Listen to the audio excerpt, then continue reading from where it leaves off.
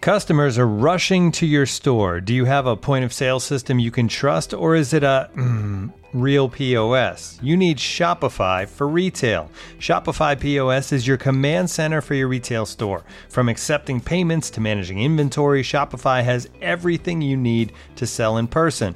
With Shopify, you get a powerhouse selling partner that effortlessly unites your in-person and online sales into the one source of truth.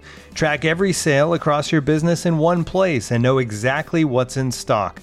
Connect with customers in line and online. Shopify helps you drive store traffic with plug-and-play tools built for marketing campaigns from TikTok to Instagram and beyond. Get hardware that fits your business. Take payments by smartphone, transform your tablet into a point-of-sale system, or use Shopify's POS Go mobile device for a battle-tested solution. Plus, Shopify's award-winning help is there to support your success every step of the way. Do retail right with Shopify. Sign up for a $1 per month trial period at shopify.com/theathletic, all lowercase. Go to shopify.com/theathletic to take your retail business to the next level today. Shopify.com/theathletic.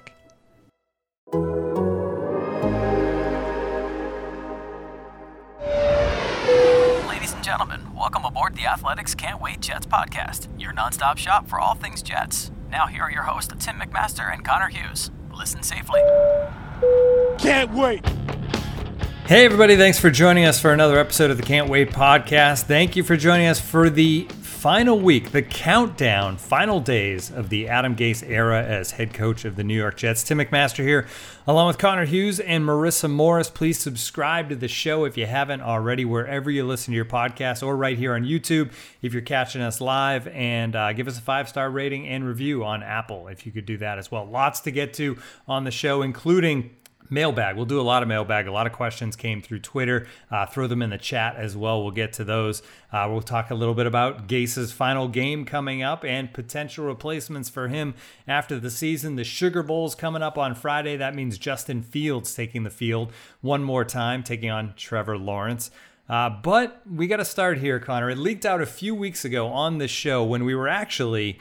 The whole plan was to make fun of Marissa for the fact that she's never watched Game of Thrones. And it kind of blew up to the point that it was a bigger deal that you haven't seen Star Wars, but you've taken upon yourself to correct that error in your life and start at, and I like the order you've chosen. So you're starting with, you did Rogue One and you did Episode 4, A New Hope, which is a good time to check in, because those movies almost butt up against each other, the way Rogue One ends and then A New Hope begins, even though they were made, 45 years apart. So what do you think so far? I mean, I will say Rogue One may be the best Star Wars movie. I know some people take that as sacrilege, that it's not one of the original three, but it is a fantastic movie, a good place to start. Yeah, that's what I was told. I put that one out on Twitter because I didn't know. As someone who has only seen the one where Darth Vader becomes Darth Vader on I think it's the prequel. So the Number one where 3, there's Obi-Wan and Thor's girlfriend's in it and all that stuff. I've only seen that one. And minor lightsaber battles from the other ones that people say for me. So I didn't know the proper way that you're supposed to go about watching these things. Are you, when you watch them for the first time, do you go chronological? So would I go 1, 2, 3, 4, 5, 6, 7, 8, 9? Definitely not. That's what I thought. That was what I was originally going to go in and do. And I was immediately shot down by everyone on social media that said, "Are you out of your goddamn mind?" And so they were like, "No, you do 4, 5, 6, Mandalorian, then go 1, 2, 3." But I was like, I'm not like this. I'm not watching all the Mandalorian. We're gonna that'll come after the movies, but I'm not going through 2 seasons before I then go back. So what I settled on was that they said you start with Rogue One because that's a good introduction to Star Wars. It's a good movie is what people said. Then you go 4, 5, 6. You can skip 1 if you want, or you can watch 1, 2, 3, and then you go 7, 8, 9 is what they said to do. So I was like, all right, I'll do it in the order that they were released in, with the exception of Rogue. And I will say, I thought Rogue was an excellent movie. I thought that could. I thought that I'm not a Star Wars guy. I'm not going crazy. It wasn't for me a fanboy moment where I was like, oh my God, look at this. Oh, this is how this dot connects. So I went in this is the first real Star Wars movie I'm watching since middle school. And I thought that movie could like stand on its own. Like if that wasn't even tied to Star Wars and that wasn't linked to Star Wars and that was just a movie, I thought it could stand up as like, this is a legit movie. It was good. And then starting episode 4, I actually really enjoyed that one too. Now there were like questions I had when all this started. Like I didn't know the Death Star literally blows up planets. Like I didn't know that was a thing. And if you watched episode 4, it makes that very clear right off the bat. Like in that scroll thing, it's like the Death Star blows up planets. I was like, oh, well, that would have been useful to know. Because the first thing I saw was like, I thought it just imploded them or created like a tidal wave, and like the tidal wave like hurt people. I didn't know what that was going on.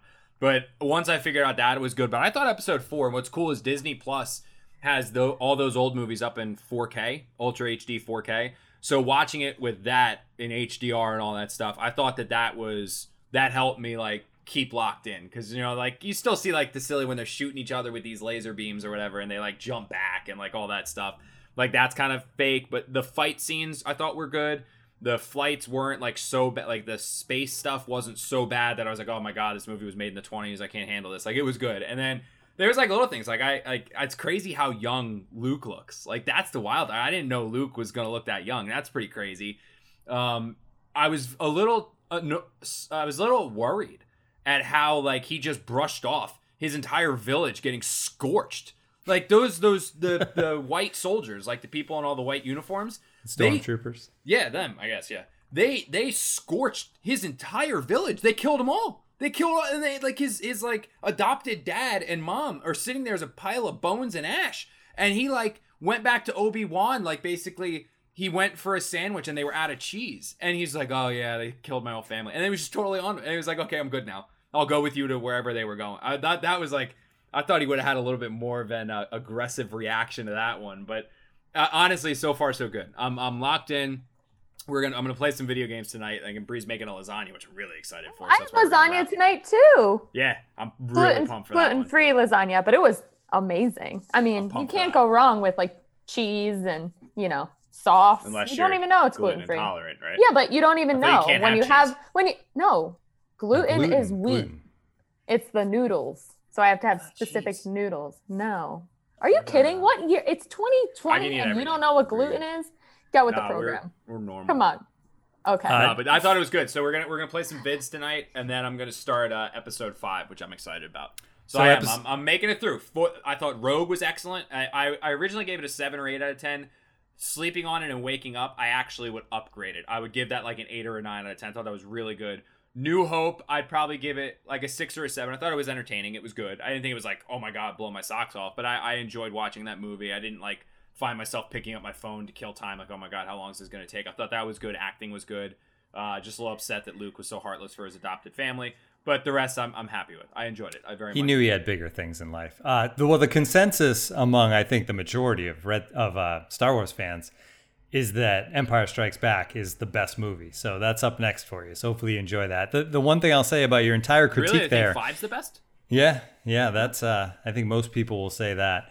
That Natalie Portman will now forever be known as just Thor's girlfriend. Yeah. Oh, yeah, Natalie Portman. I'm really bad with actors and actresses. Yeah. Cool. I think that's a fair review. Let us know what you think, in the chat or on Twitter or whatever. Connor's reviews. We got a long way to go. If you had started this, a little while back, there'd be less of these to get through, but they keep piling them on now that Disney owns them. So they're just going to keep going. I was writing too many Trevor Lawrence stories that are now in the trash. Yes. Well, we're moving on from Trevor. We're keeping half glass full, right? We're probably also moving on from the head coach of the New York Jets. That's Adam Gase. We count down to the end. Of course, Monday is known across the NFL after Week 17 as Black Monday. Maybe that's the day we find out about Gase. Maybe it's on Sunday night after the game that the official announcement comes. We've talked about that, Connor, about the fact that, the timing is really the only mystery at this point. We'll be back on the podcast to talk about it. But it is a weird place to be in with one game to play against a team that's supposed to be your rival in a lost season when the coach is going to be fired. And it's literally just a countdown this week. Yeah, and but I will say this. Like, it is a weird situation. It's a situation that a lot of coaches do sometimes find themselves in. Like, I don't think there are that many coaches that can go into week 17 and be like, I'm fighting for my job. You know what I mean? Like, if I win week 17, I'm coming back. Like, maybe if they're on the playoff, like if they get them to the playoffs, but even then, like, I guess you could compare it to the Giants and Dave Gettleman, right? Like, if that team makes the playoffs at 6-10, should Dave Gettleman keep his job as that team's general manager? No, he stinks. The team won 6 games. Like, you got to fire him. So I think that with the exception of maybe 1 or 2 of those situations that were out there, it's odd. But what I will say is that, I am interested to watch how the Jets play this one, and I'm interested to watch how fans watch this game, because it's the first game in a while that you can actually say, without the future in mind, I want the Jets to win a game. Yeah. You know, because like when they played the Rams, and really ever since I think that loss to the Broncos, when they lost to the Broncos and Brett Rypien, I think ever since then, you've had to say every time you speak, I don't really want the Jets to win. You know what I mean? Like, because you want him to lose, because losing means Trevor Lawrence. Like, you want him to lose Trevor Lawrence. You want him to lose Trevor Lawrence. Like, that's what you want. And I think for him, like now, because you know you're locked into the number 2 pick, you can go into this one and say, I actually want to see the Jets win. You know, I want to see Denzel Mims go out there and catch his first NFL touchdown. I want to see Chris Herndon catch 5 balls for 60 yards and a score himself. Maybe I want to see Sam Darnold, you know, light it up and tear apart the Patriots. And why not beat the Patriots finally? I know they're down and out. Their whole offensive line's banged up. They're going to be starting basically their entire second string linebacking core because they're all hurt. And Cam Newton obviously is not the player that so many people kind of thought he was or was going to be rejuvenated with early in the year. But, I mean, they're still the Patriots. They're still the team that has owned this division the last 20 years. They're still the evil empire. It's still Star Wars reference. Yeah, nicely done. They're still the Patriots. So, I mean, you want to beat them. So, like, go into this one and have a relaxing Sunday. You know, go out there. You're probably going to be a little hungover from New Year's Day, New Year's Eve, whatever. Still, if you're my age now and these things last more than one day suddenly. But you can, like, watch, like get the wings and get the pizza and get a 30 and invite your friends over and watch the Jets and enjoy rooting for a game that they have a chance to win, that you want them to win. And yeah, maybe I don't know. I would enjoy that. I'm going to cover this game and finally have a chance of like, oh, I'm not pre-writing a story about how the Jets have ruined their chances at Lawrence, or I'm not going into this one with my editor saying, all right, well, if they win and the Jaguars win, I'll write this column. When if they do this, now I'm going to write this column. You can actually just cover a game. Like, cover a game for, honestly, the first time since seriously after they lost to the Broncos. Because once they lost to the Broncos was when it was like, oh my God, they might actually go 0-16. Trevor Lawrence is a realistic possibility. So, yeah, why not? Yeah, let's go for it, and we'll see how that goes. And I mentioned it. One more thing I did want to mention on Gase, sorry, I lost track there, was you mentioned the evil empire, and the little shot that Bill Belichick, who I guess we could either call the Emperor or Darth Vader, whichever direction you want to go with that. Yeah. He got in there this week when he was asked about Darnold and the Jets, and he said, I don't think you could have anyone better coaching him than where he's at right now. Just like a little twist of the knife by Bill Belichick this week, because he can't resist when he's taking on the Jets. Yeah, I'll be honest though. I mean, yes, that was probably a little bit of a shot, and I know Jet fans are gonna be like, oh my God, it was calculated. It was a compliment of Adam Gase. How can anyone say anything positive about Adam Gase? No, he's the Antichrist. Like, how dare anyone compliment this guy? Yada yada yada. But there is a legitimate relationship between Adam Gase and Bill Belichick dating back years and years and years. Like, before Gase actually took a job, I think it was the job with the Broncos, the Patriots wanted him on their staff, if I'm not mistaken. I think that was the job that, like, Bill had called him and, like, offered him, and instead he went to the Broncos. And I remember, like, Gase had made a comment like, man, like, I'd have like 3 Super Bowl rings already if I'd taken that job. Like, it was like one of those things. But there's been you can say, like, how they're different people. They're different. There hasn't, obviously, Gase hasn't had the success, yada, yada. But there has been, like, a legitimate respect between Adam Gase and Bill Belichick. Like, obviously, from the Adam Gase standpoint, Bill Belichick's the best coach to ever live. You're obviously going to respect him. But even from the Bill Belichick's, like, there is some admiration and some respect. I don't really always know why, but for Bill Belichick towards Adam Gase. And Maybe it's because of the connection back to Nick Saban. Maybe it's because of the relationship that Adam has with Josh McDaniels. But I mean, there really is one there. It's why, when the Jets claimed Braxton Berrios off the Jets or off the Patriots practice squad a couple years ago, Bill Belichick called Adam Gase and let him know, like, you got a good one. We couldn't keep him because we need our fourth wide receiver to be able to do everything. He's got a hamstring issue. We can't put him on IR, so he's got we couldn't keep him. But he called him and said, Adam, you got a good one here. Like, Bill Belichick's not calling random coaches. He's not calling Pete Carroll to say you got a good one off our he's calling Adam Gase though, and that's why you start seeing these reports and these rumors and things circulate about would Adam Gase take the quarterback's coach job for the New England Patriots. And honestly, if he doesn't step aside and he doesn't take a step back and say, I want no this, I want none of that, I want I want to take 2 years off or a year off and visit training camps and learn more and take this and do that and do this and do that, yada, yada, yada, blah, blah, blah.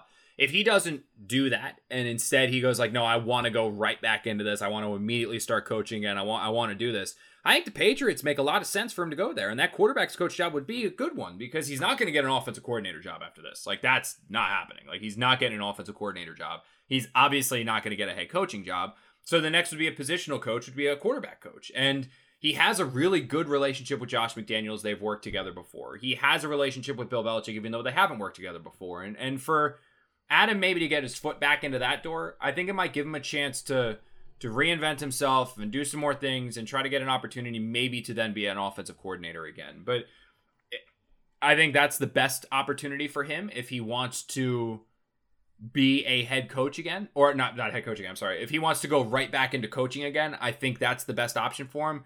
What I think the overall best option for him would be, though, would take a step back.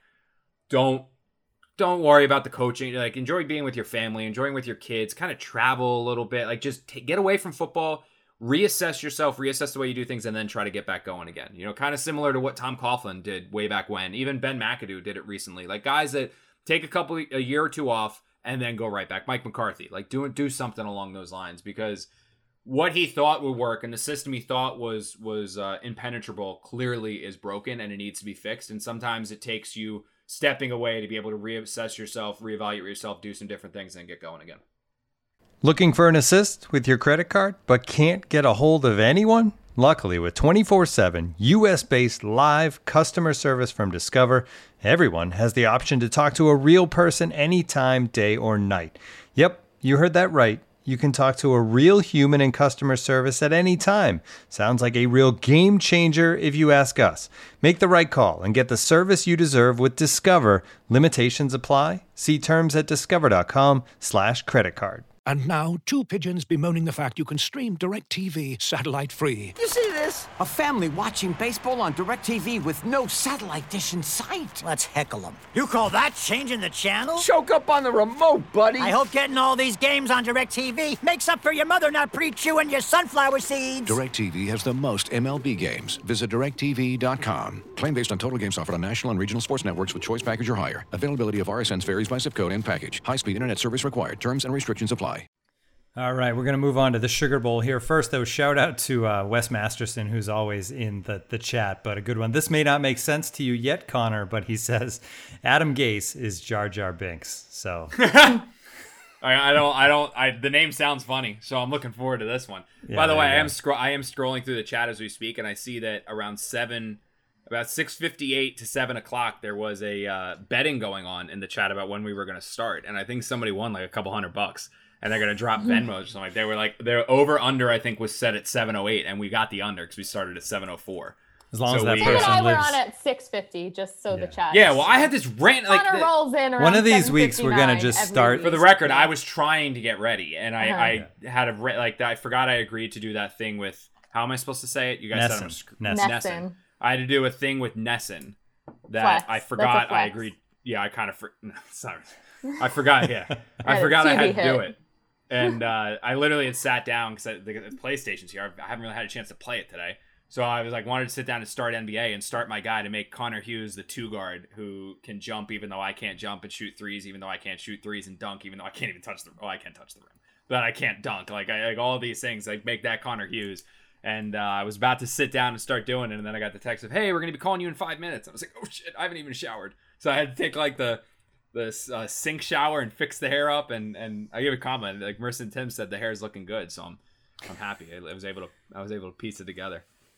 Behind the scenes. All right, let's get on to Justin Fields. And I guess the question here is because we've talked so much about Zach Wilson lately and how he's kind of jumped up draft boards, including Dane Brugler, who really likes him, and he is clearly at this point in the game. Now, there's still a lot to be said between now and the draft.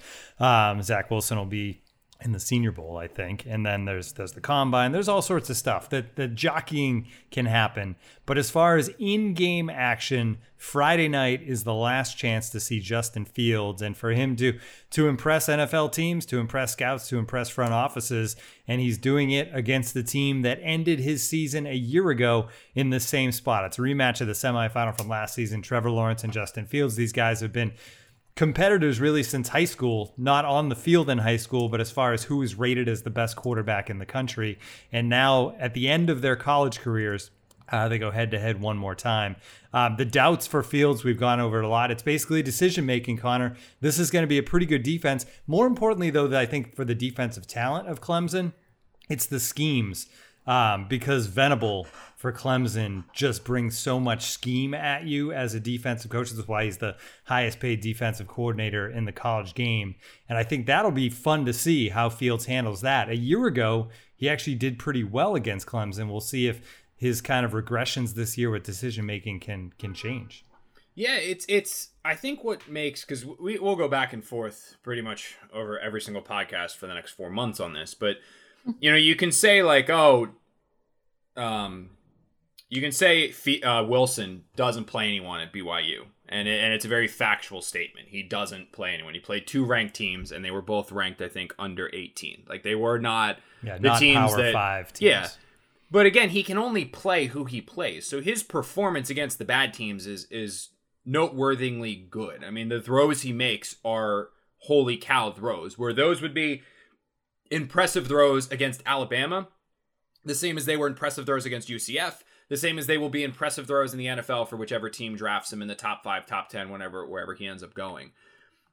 But while BYU isn't playing anyone, they're also, in Wilson's terms, he's not playing with anyone. Like, he's not playing with first-round pick wide receivers or first-round pick tight ends or top 10 offensive linemen. He doesn't have a loaded defense that he knows. It doesn't really matter what he does on offense because the defense only letting up like 10 points today. So he's not permitted that as well at BYU like Fields is at Ohio State. That team is stacked. That team is loaded. So when you see him start to struggle the way that he did against Northwestern and against Indiana, it's extra alarming because it's almost like the variables we talk about with Sam Darnold where like, oh, he doesn't have receivers. He doesn't have offensive line. He doesn't have coaching. Well, there are none of those variables with Fields at Ohio State. He's got everything working for him. So when he struggles, it's like, why did he make that decision? Why did he do this? Why did he do that? Northwestern and Indiana cannot hold a candle to Clemson. So there is going to be jockeying. There is going to be changing. I remember back when Deshaun Watson was about to enter the NFL draft, his final season at Clemson had him go from undeniable first-round pick to I remember reading stories about Watson like falling to the late portions of the first round. I watched him in the national championship and was basically like, draft that dude. Yeah. Draft him. I was like, again, not a scout, not breaking the film down, not crunching his footwork. I saw that dude in the national championship game and was like, that dude can play. Get that guy. Go get him. Draft him. He can freaking play. Make him your quarterback. So obviously he still ended up going, I think, middle of the first round, right? Or like not middle, like 10s, 15s, I think was when the area where Deshaun Watson was picked. I can't remember the exact selection that he was with the Texans, but he ended 12th. up. Oh, yeah, he 12th. went 12th. Yeah, so like his stock ended up like going back to kind of a little bit, not 1-2, but still like right in that top 12 pick is good. So he was there, and I think the national championship played a big role in that. And I think that the off season with his pro day and the combine and all that helped him as well. So obviously we're going to have a lot of stuff to break down with Fields. But like you said, Tim, like this is one of maybe two final chances for this guy on a national stage with the world watching to make a statement that, forget number 2, make a statement you're the best quarterback in this draft. Everyone's talking about Trevor Lawrence. Everyone's going to tune into that game knowing Trevor Lawrence is going to be the number 1 pick for the Jaguars. Going to be knowing this guy's the generational dude, the killer arm, the this, the that, yada, yada. This is an opportunity for Fields to go out there, put Northwestern in the back of everyone's mind. Like throw it away. Like, just erase it from everyone's minds. Erase Indiana from everyone's minds. Because if he can go toe-to-toe, throw for throw, not only with Trevor Lawrence on the other sideline, but against that Clemson defense, not a great elite level Clemson defense, but a very good Clemson defense, that's a big statement. That's a big statement. And it can show that, you know what, maybe, see, this is a problem when you play on a team like Fields does, is that Fields plays on a team that's loaded. So you know you can get away with things.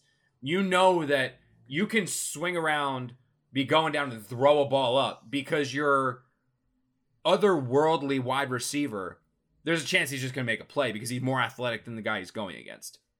There's a chance you can just hold on to the ball forever because maybe you don't think you're holding onto the ball forever. You just assume your offensive line is going to give you 8 seconds to throw because your offensive line has 3 first-round picks on it. You know? So there are things you can get away with sometimes when you know you're good and when you know the guys around you are good, that when you're playing on a team that is not good, you realize you can't get away with those things. So this is an opportunity against Clemson. Like, I don't know if Fields, like, if he throws for 404 touchdowns against Clemson, if suddenly it's like, this guy's the number 2 pick in the draft, done. Like, I don't think that's necessarily the case, but this is a major opportunity, I think, for Fields to have everyone talking about this game and no longer but Northwestern, but Indiana. Because if he comes out against Clemson and he throws 350, 4 touchdowns, makes throws and reads to guys that are covered, because that's the other key thing. I don't want to see him throw 4 touchdowns when there is no defender within 4 yards of the receiver. Like, that's not you don't gain anything from that. Like, it's a wide open guy. He's throwing to a wide open guy. But make the throws, or some of the throws, like we saw from Zach Wilson against UCF. Like, let's see those throws. If he can do that against Clemson, and maybe Ohio State upsets him, or at least they take it down to the wire, I think that will really propel him into suddenly now, yes, he's back in the discussion for number 2. Because when I think about the Jets drafting a quarterback at number 2, right now I think about Zach Wilson. I think Zach Wilson is the guy the Jets might draft at number 2. I don't think Fields, after what I saw from Northwestern, what I saw from Indiana, I don't even consider him the number 2 pick right now. With a big game against Clemson, he will absolutely be back in that discussion. He will absolutely put himself right back into those talks about this guy could be number 2. However, the flip side of that coin, if he throws for 210, 2 picks, maybe he gets away with a couple where the defender drops balls, but he's still throwing those horrible decisions that he was in Northwestern. Fields in this game against Clemson can also make it so that, no, there's no chance in hell I'm picking him number 2. Like, if he plays poorly against Clemson and he does not have a good game against Clemson and that decision-making's back and that poor pocket presence is back and he's again forcing balls and he's again making bad decisions and he's again turning the ball over and he looks rattled and frazzled, then I will be fully comfortable saying no. Like, nope, I'm good. I'm done. Like, he's just not the quarterback for me. So it's a big one. It's a big game, and everyone should be. Any Jet fan should be watching this one. Yeah, big game Friday night, and then less big game on Sunday against the Patriots. All right, let's get into the mailbag. Lots of good questions on Twitter and some in the chat as well. We're going to give credit to Evan Starr for this first one, but this was a popular question everywhere. Will the Jets ownership stick with the current hierarchy, or are they going to actually let Joe Douglas hire the next head coach? That hierarchy. Okay, yeah. No, Joe Douglas is picking the next head coach. I've said this before. I'll say it again. I'll scream it from the rooftops, and I don't know what you guys want me to do. Like, slap hands and then be like that monkey in the tambourine, like just saying it over and over and over again. I'm sure you would. I'm sure you would. Again, I would be screenshotted and posted everywhere for you. No, the way that the hiring process is going to work is this. Christopher Johnson will be involved. He'll be in the meetings. He'll be in the discussions.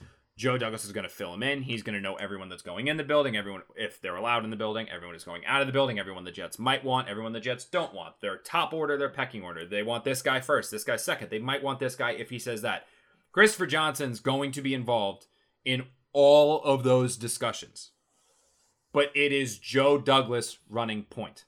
Joe Douglas is the one directing the offense. Joe Douglas is the one picking who comes in here. Joe Douglas is the one who's going to be commanding the interviews. He's going to be the one who's organizing the interviews. He's going to be the one that is structuring everything in terms of like, this is what I want in a head coach. This is what I want to see. These are the qualities. These are the traits. I want him to have this experience. I want him to be able to staff with this. It is going to be Joe Douglas's show. This is Joe Douglas's team.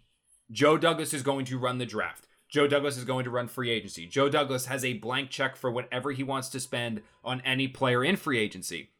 He has the opportunity. This is going to be like Washington, where Snyder stepped in and said, draft Dwayne Haskins. And even when the coaching staff didn't want him. This is not that situation. So they're not going to, like, it's not that. It's not that. It is going to be Joe Douglas doing whatever he wants. Christopher Johnson's going to be privy to everything that's going on. He's going to be involved in everything that's going on. But it is Joe Douglas's show. Joe Douglas is running point. Now, as far as when they said hierarchy, and it's because I was actually just talking to a good friend of mine, Joe Lacalandra, who's a big Jet fan. I was just talking to him about it. We went to college together, and we were saying about the hierarchy of, and this is what every Jet fan is so obsessed with, of there's the coach and there's the GM, and both the coach and the GM report to the owner. I haven't checked in yet. It's on my to-do list to start doing my homework on that and checking into it and calling some people that I know to see if there's the chance of that switching. I think there is, because of how much Christopher Johnson trusts Joe Douglas, for better or for worse, I think that there is a chance of that hierarchy. I can't say it's going to change. I can't say it's definitely going to change. I haven't talked to anyone to be able to say like this. I think that maybe it could, but I'll be totally honest with, and I've said this, I don't think that's a big deal. I think people get so obsessed with the coach not being the GM's boss or the GM not being the coach's boss. It doesn't matter. Like if Joe Douglas was Adam Gase's boss right now, Joe Douglas still could not fire Adam Gase without getting approval from ownership. And if Joe Douglas wants to fire the coach, like it doesn't matter. Like there are other teams, like it's a bunch of other teams that are structured this way where it's coach, GM, both report to owner. Like it doesn't matter. If the coach and the owner see eye to eye, there's no issues ever. There's no problems. There's no anything. It's who cares? Like I don't know why people get so angry that the Jets have this organizational structure. I don't, because I don't think it makes that big of a difference. Is there a chance it changes? This is probably the first year where I do believe there is a chance that it does because of how much Christopher Johnson trusts and believes in Joe Douglas.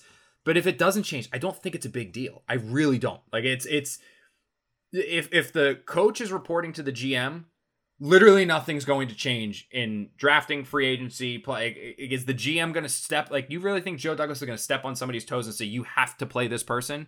No, he's going to say, look, I hired you to be my head coach. You're going to coach the team. Do what you want. This is your team. He's not going to meddle. He's not going to step on his thing. He's going to acquire the players. The coach is going to run it. So who cares if they both report to the owner? They're going to report to the owner anyway. It's just that you're creating a middleman. You're creating a manager, basically, when still there's the boss. You know what I mean? Like it's no big deal. Like if we're in like this same hierarchy, right? And say Marissa's the owner and Tim's the coach and I'm the GM, right? Like I like that you don't need the owner.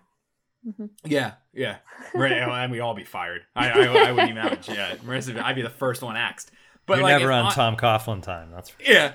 Yeah, correct. Yeah, I'd be totally gone. But like if Tim's coach, I'm GM, right? And Tim now reports to me. Like if I want to fire Tim, I still have to go to Marissa. If Marissa wants to fire Tim, it's still her call. Like who cares? Like I truly believe that it's much ado about nothing. And you can complain and bitch about a lot of stuff with this Jets team, and there are a lot of mistakes you can get angry about. I don't think that structure's one of them. I really don't think it's that big of a deal.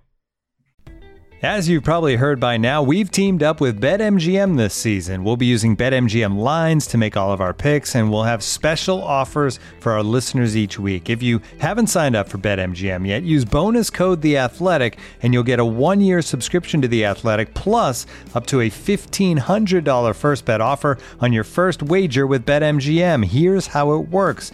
Download the BetMGM app and sign up using bonus code The Athletic. Make your first deposit of at least $10.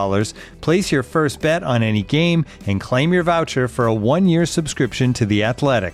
See BetMGM.com for terms. U.S. promotional offers not available in D.C., Mississippi, New York, Nevada, Ontario, or Puerto Rico. Gambling problem? Call 1-800-GAMBLER. Available in the U.S. Call 877-8-HOPE-NY or text HOPE-NY 467-369 in New York. Call 1-800-NEXT-STEP in Arizona. 1-800-327-5050 in Massachusetts. 1-800-BETS-OFF in Iowa. 1-800-270-7117 for confidential help in Michigan. 1-800-981-0023 in Puerto Rico. First bet offer for new customers only in partnership with Kansas Crossing Casino and Hotel. Don't forget, if you haven't signed up for BetMGM yet, use bonus code The Athletic, and you'll get a 1-year subscription to The Athletic, plus up to a $1,500 first bet offer on your first wager. Mom deserves the best, and there's no better place to shop for Mother's Day than Whole Foods Market. They're your destination for unbeatable savings, from premium gifts to show-stopping flowers and irresistible desserts. Start by saving 33% with Prime on all body care and candles. Then get a 15-stem bunch of tulips for just $9.99 each with Prime. Round out Mom's menu with festive rosé, irresistible berry chantilly cake, and more special treats. Come celebrate Mother's Day at Whole Foods Market. All right, well, we got a lot more questions to get to. So this one is from Tuna Tucker 1 on Twitter. Is there any chance the Jets use their draft capital and cap space to pry a quarterback away from a team in cap hell or with limited amount of picks? Thinking specifically about Deshaun or Dak. Oh, Deshaun, no shot in hell either of those guys are leaving. Deshaun Watson is not leaving Houston. And Deshaun Jackson probably available. Yeah, he probably. I don't know if he wants to play quarterback though. No, they're not leaving. I would think, like, if you were going to do that, the guys that would immediately come to my mind would be Carson Wentz and Matt Stafford with the Lions. Those would be the two. If you're like a contending team that thinks you're like a quarterback away, Colts for example, they would be a team where I could see them like going after Stafford. The Jets aren't there. The Jets are looking for the guy that's going to be on their sideline for the next 10 to 12 years. And people this offseason will probably draw some. I know my boy Elliot Shore Parks, who covers the Eagles. We used to work together at the Ledger. He already connected like, oh, Joe Douglas knows the Eagles. Maybe he'll go and he'll make a trade for Carson Wentz. No. What the Jets are going to do this year is one of two things. Joe Douglas is going to evaluate these quarterbacks, and he is going to determine what he thinks of each quarterback. Zach Wilson, Justin Fields.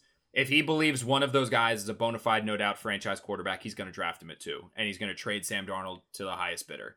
If he evaluates those guys and does not believe they are a franchise quarterback, or has more concerns than certainties that one of these guys is or is not, like more concerned they're not a franchise quarterback than certainty that they are a quarterback, then he's going to either trade back and recoup more picks and run it back with Sam Darnold and try to build this and add more talent and add more playmakers and all this stuff and then run it back with Sam Darnold or anything like that. So I don't think that trading draft capital for a quarterback is something that they're considering right now. And I don't think it's something that they should. All right, up next, this one is from Southern Jet NC. He says, convince me Brian Daboll isn't the perfect choice now that Lawrence isn't a top-tier coaching lure. He's a Jersey guy with family still here, may actually want the job, proven creative big boy NFL play caller, quarterback mentor, kills 2 birds with 1 stone as it hurts the Bills as well. And I'll throw this in as well, Connor. If they did hire him, I mean, Joe Douglas and Brian Daboll, they're like separated at birth twins. It would be an amazing situation if those 2 guys were running the Jets together. Yeah, I can't convince you that he's the wrong guy to be this team's head coach, because I think that he should.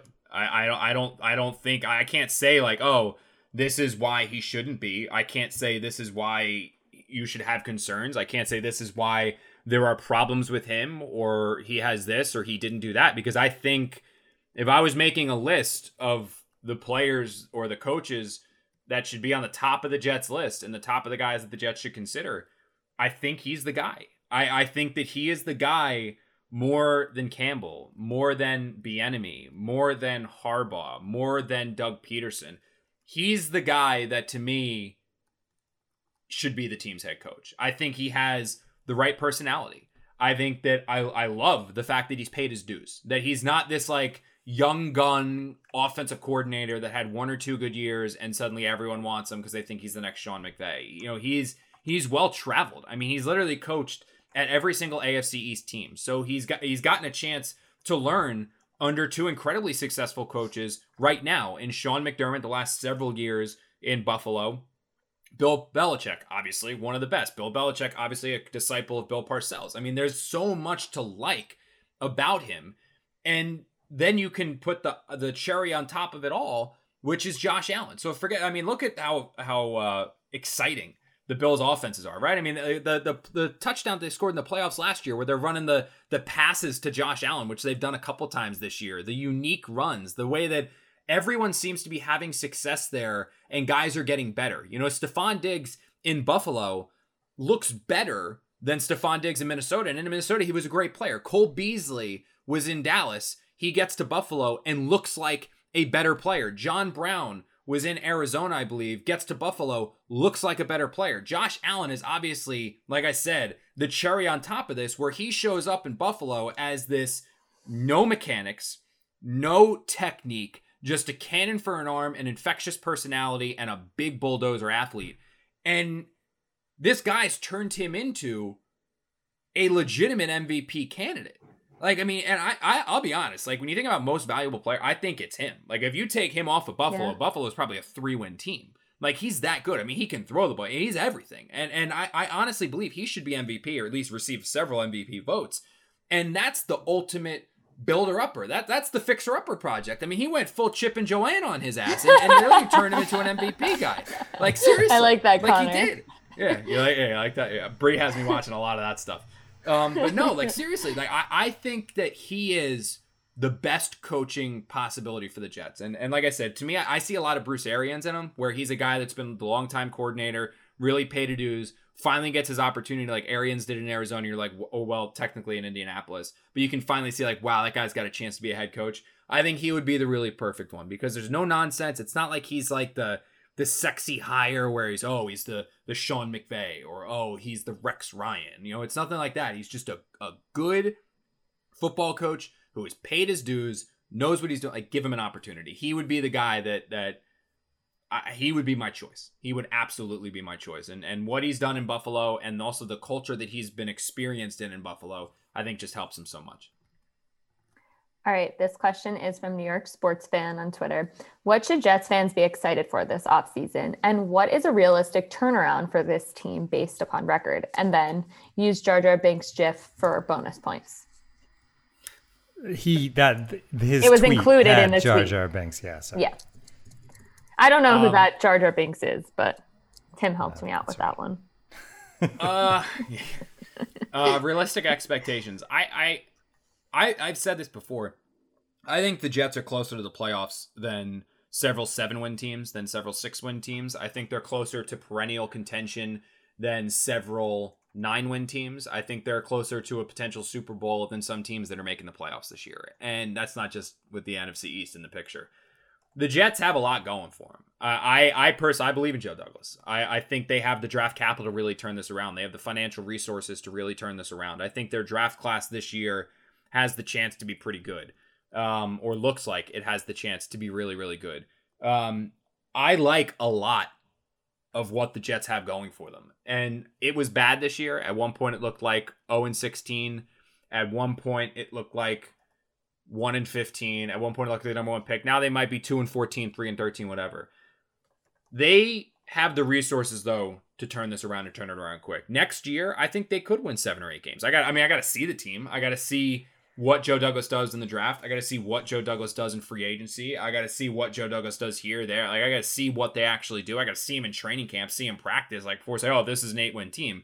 But there's no reason to sell yourself this belief that this team is going to go 2-14, 3-13, 4-12, 5-11, another just slow rebuild. I mean, they have the resources to turn this around quick. And if they hit on their draft picks and they sign some impact players and make some real difference and real change, there's no reason why this team can't win 7 or 8 games next year, maybe even 9. Like, you've seen it happen before. You've seen teams go from worst to first. You've seen teams go from awful to, wow, they get on a run. I mean, look at the Bills. Like, who thought the Bills were going to do what they did? Look at the Dolphins. The Dolphins, they were perfect. just That's even tanking. a better. Yeah. Exactly. They were literally they were tanking for Tua. Like, that's Right. literally what they were doing last year. And now that team's in contention for the playoffs. And you hire the right guy in terms of coach. You get the right guy under center. You get the right guy calling the shots as a general manager, the one who's acquiring the talent. And there's no reason you can't turn it around quick. So I'm not saying the Jets are going to be a playoff. I don't know what they're going to do in free agency, the draft, and all that stuff. But I would not, in the slightest bit, say we need, this team, this is going to be a 3 or 4 years. I don't think so. I think they can absolutely position themselves where they're competing for the playoffs next year if they do the right things this offseason. Like, hey, we've talked about it too. You say, I mean, we'll use Zach Wilson as an example. So they draft Zach Wilson, right? He's the quarterback. There's a lot of X factors there about, is he pro ready? Is he going to be ready? So we'll say he's not Justin Herbert. Say he's competent, right? Like he's a rookie that can contribute, and he's not going to hurt you his first season. He's not going to be Josh Allen year 3, but maybe he's Josh Allen year 2. You suddenly can then sign Allen Robinson in free agency. His receiving core is Allen Robinson, Denzel Mims, Jamison Crowder. Pretty good, right?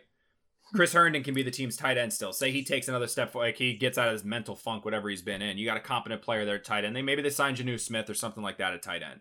You suddenly have a good group of receivers. They sign Marlon Mack as a free agent. He's not going to cost that much money. He's coming off an Achilles tear. You pair him with Ty Johnson and LaMichael Pirine.